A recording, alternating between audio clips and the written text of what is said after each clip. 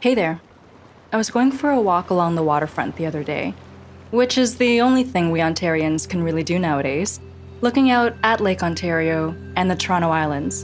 And it made me think about what this past year has brought into focus in terms of our natural environment. There were positive environmental effects from some of the pandemic lockdown measures: clouds of pollution lifting, waters clearing, animals venturing into quieted cities, and it felt like the Earth finally had a chance to breathe. It's made many people wonder, myself included, are these temporary changes something that can be sustained?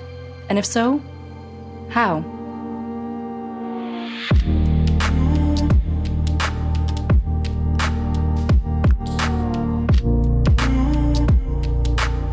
I'm Trin Teresa Do. Please call me Teresa. I'm sitting in for John Stackhouse, and this is Disruptors, an RBC podcast.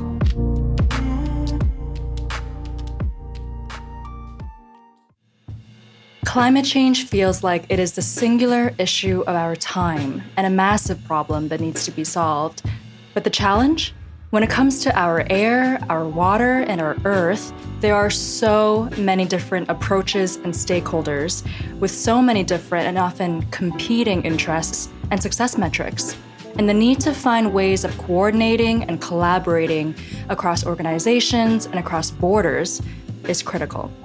So on this special Earth Day episode, we're going to explore blockchain and how various blockchain-driven programs might just help us find better ways to work together in our fight against climate change. And just so we're all on the same page, I'm going to quickly bring in a clip from my colleague Kaushik Venkatadri. He is the Senior Director for the Blockchain Center of Excellence at RBC, and this is his definition of blockchain. Blockchain is a technology for creating trust. It allows two parties to safely conduct a transaction or share data, even if they don't trust each other. For more on this idea of blockchain as a climate change fighting tool, we're joined by two guests today. Joseph Pallant is the founder of Blockchain for Climate Foundation, and Joseph has been working in the carbon market space for more than 15 years. Welcome to Disruptors, Joseph. Thank you, Teresa. Great to be here. And also here with us today is Carolyn Dubois.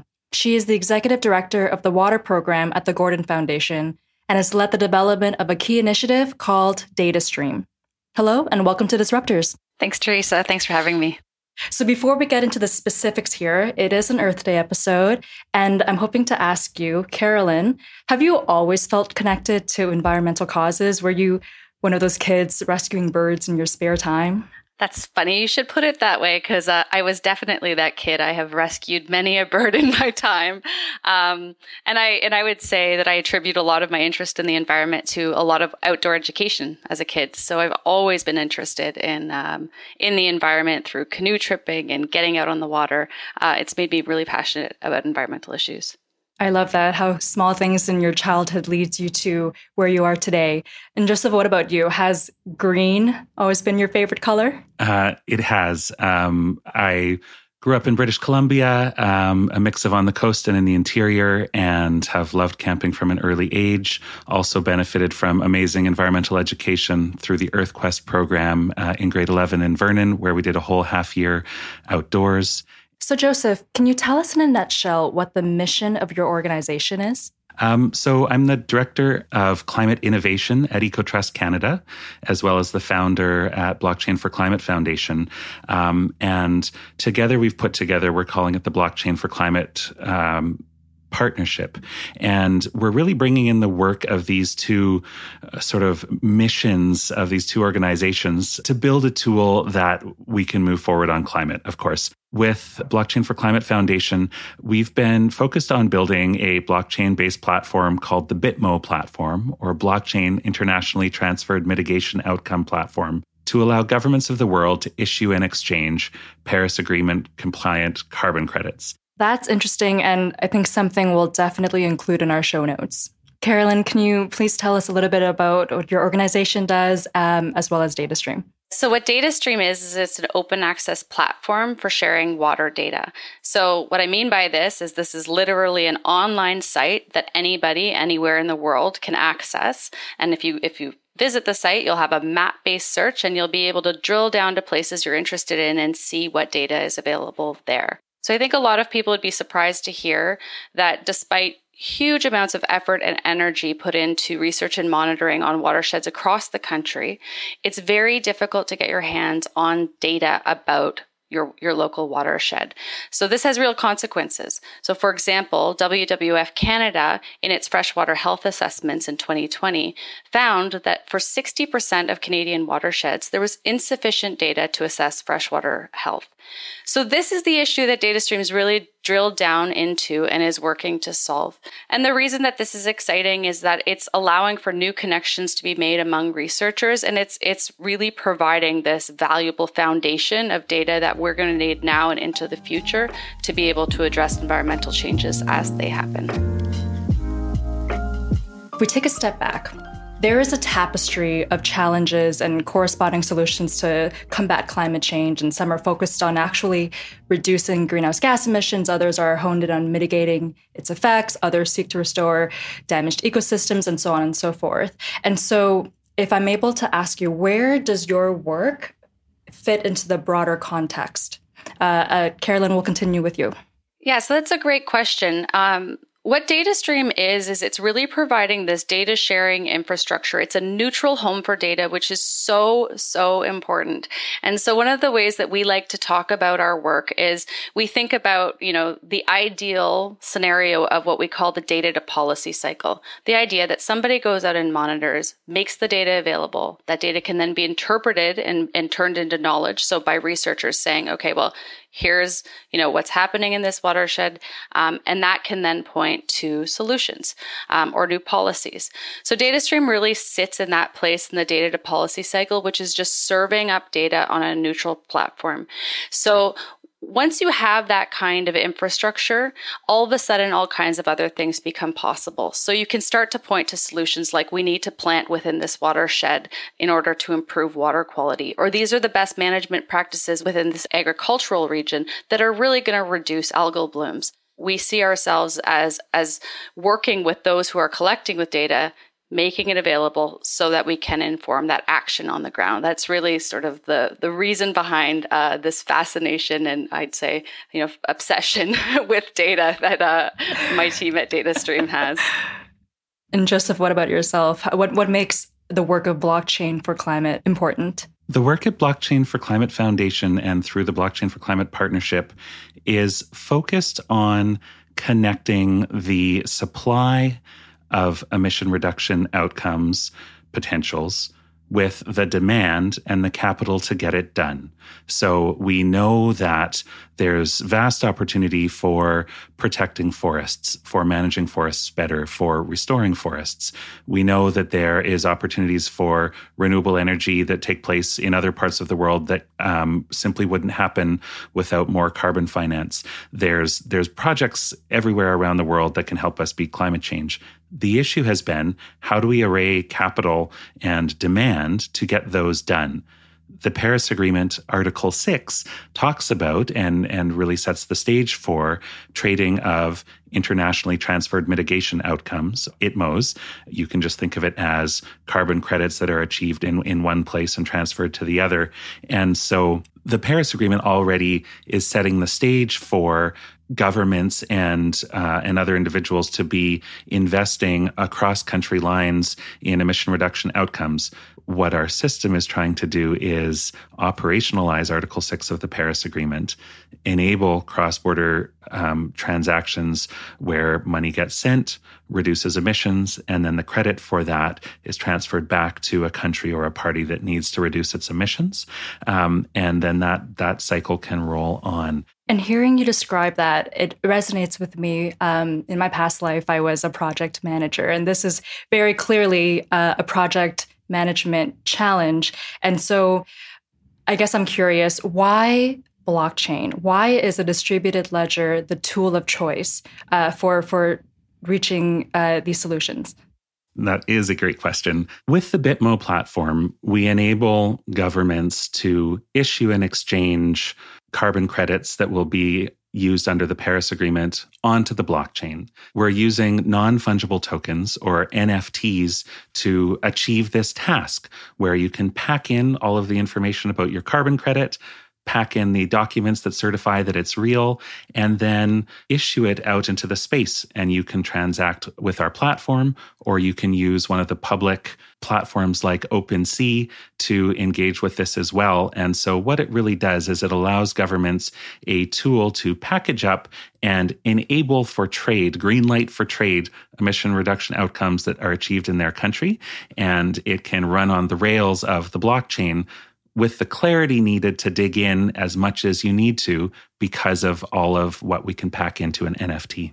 So the way that we use blockchain as part of our platform, as part of the DataStream platform, it's really to ensure that there's trust in the data and in the system. So how this works is that when somebody uploads data, it gets hashed, and essentially you have a fingerprint of that data set. And that's then stored on the Ethereum blockchain. So at any given time, if somebody's looking at a data set, they can compare what they see on the blockchain to what's in our platform and ensure that it hasn't been tampered with. Trust is so important. If you're asking people to share their data, they need to trust the platform that they're sharing it with. And that's really for us where blockchain has come in. I think this is starting to help me really understand how blockchain technology can bring greater transparency and accountability to the fight against climate change. And when we come back, we're going to explore how these initiatives could extend beyond Canada's borders for truly global impact. You're listening to Disruptors, an RBC podcast. I'm Teresa Doe, sitting in for John Stackhouse. In every episode, we reveal the opportunities ahead for Canadian businesses and how many are already making international waves. We also profile programs you may not be aware of. Over the past 2 years, the RBC Tech for Nature initiative has donated $20 million to partners just like DataStream and Blockchain for Climate Foundation. In 2021, it has received almost 150 applications from others hoping to make the world a better place. If you'd like to learn more about RBC's commitment to sustainability, I'd encourage you to check out our climate blueprint, which we'll link to in the show notes. And if you're enjoying this episode, please download our Business of Benevolence episode, which profiles how technology is changing charitable giving. Welcome back to Disruptors. I'm Teresa Doe, guest hosting for John Stackhouse, and I'm here with Joseph Palin of Blockchain for Climate Foundation and Carolyn Dubois of DataStream. Carolyn, can you clarify something that might be tripping some of us lay people up? Isn't maintaining a blockchain platform highly energy intensive, as it is with Bitcoin? And doesn't that run counterproductive in the fight against climate change? It's something that we've been thinking about a lot. And while we use the Ethereum blockchain, it does have the same issues around energy consumption. And so what we've had to do is we've had to design a solution that doesn't use blockchain so often. We've had to make a trade-off of, when are we going to use it? And the answer for us has been, we'll use it just enough for the parts of our transactions so that we can guarantee that data integrity. Now, we're really excited for Ethereum 2.0 and proof of stake, which is coming. Proof of stake will allow for the energy use to go down in huge ways. It'll be insignificant once proof of stake is launched. So we're anxiously awaiting that day. And when that happens, we're really excited because we think there'll be even more uses for blockchain. But, these are things that we haven't wanted to do until we've seen that energy consumption can come down. I truly believe that the Ethereum blockchain is going to solve its emissions issues, and I'm trying to help it move beyond that and have some of those creative minds that work in Ethereum use their tools, use their skills to go beyond just getting to zero carbon and moving onwards to see what kind of impacts Ethereum can have on beating climate change farther and farther beyond that. It's not that the Ethereum blockchain has no emissions or using it has no emissions. It's that fundamentally, the Ethereum blockchain does have emissions. There's work being done to address and reduce and eventually completely do away with those emissions. That work is underway and really exciting to see happen.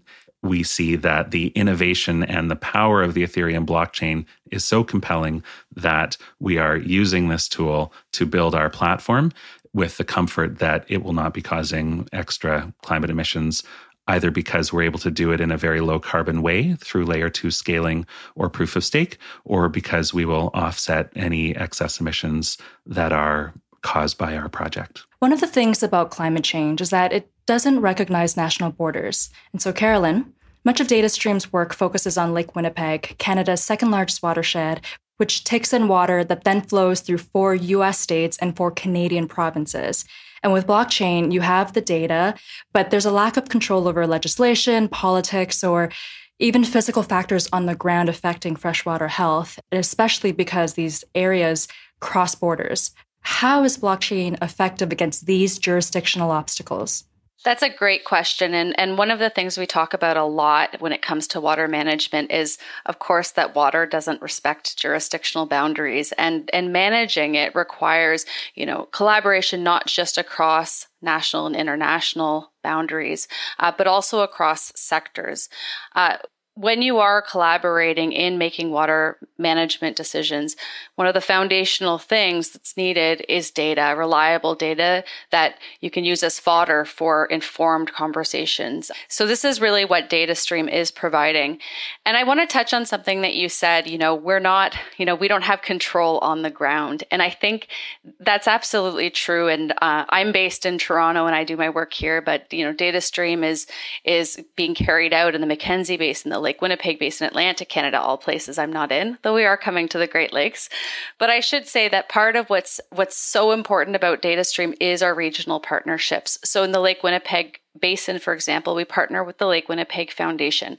And now, while I may not be on the ground and while DataStream may be existing in the ether online, there are real people who are out there and they're collecting data about their local watersheds. People really, really care about their local waters and they're best placed to see changes as they happen. And this is a really powerful movement that we're seeing. And how is this data and information been effective in incentivizing the right behaviors? When you're having conversations about water management in the Lake Winnipeg Basin, for example, the big issue there is eutrophication. The lake literally has so much algae that it's causing major problems, not just for the ecosystem, but also for people and people who are using the waters.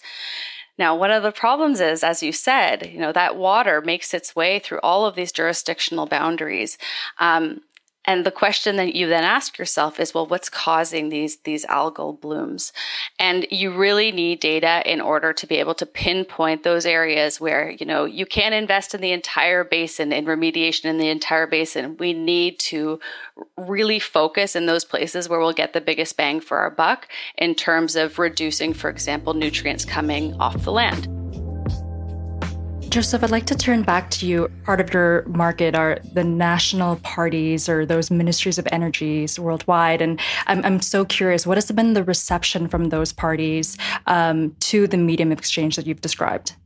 When we speak with national parties, as well as engage in meetings like the UN climate COPs that happen and engage with people in this space, the interest varies. And I think that as time has moved forward, there's been more acceptance and understanding of this newfangled technology of blockchain. And I also am looking forward to the next set of international meetings after this boom in understanding around non-fungible tokens, NFTs, because I think that discussion has had legs. And finally, the discussion around the climate impact of Ethereum and certain blockchains, I also think has carried. And so being able to refine our discussion and clarify how our system is addressing those issues is really important. We're targeting national parties. We're targeting countries for our national party working group to collaborate on building this out and eventually implementing our platform with countries that are natural buyers, sellers, or market makers, middlemen in the carbon market space. So the countries that are most likely to be interested in using a blockchain-based platform are going to be the same countries that actually just want to get going with the carbon markets and with international collaboration under the Paris Agreement. We know that Switzerland is really keen to buy, Chile is really keen to sell.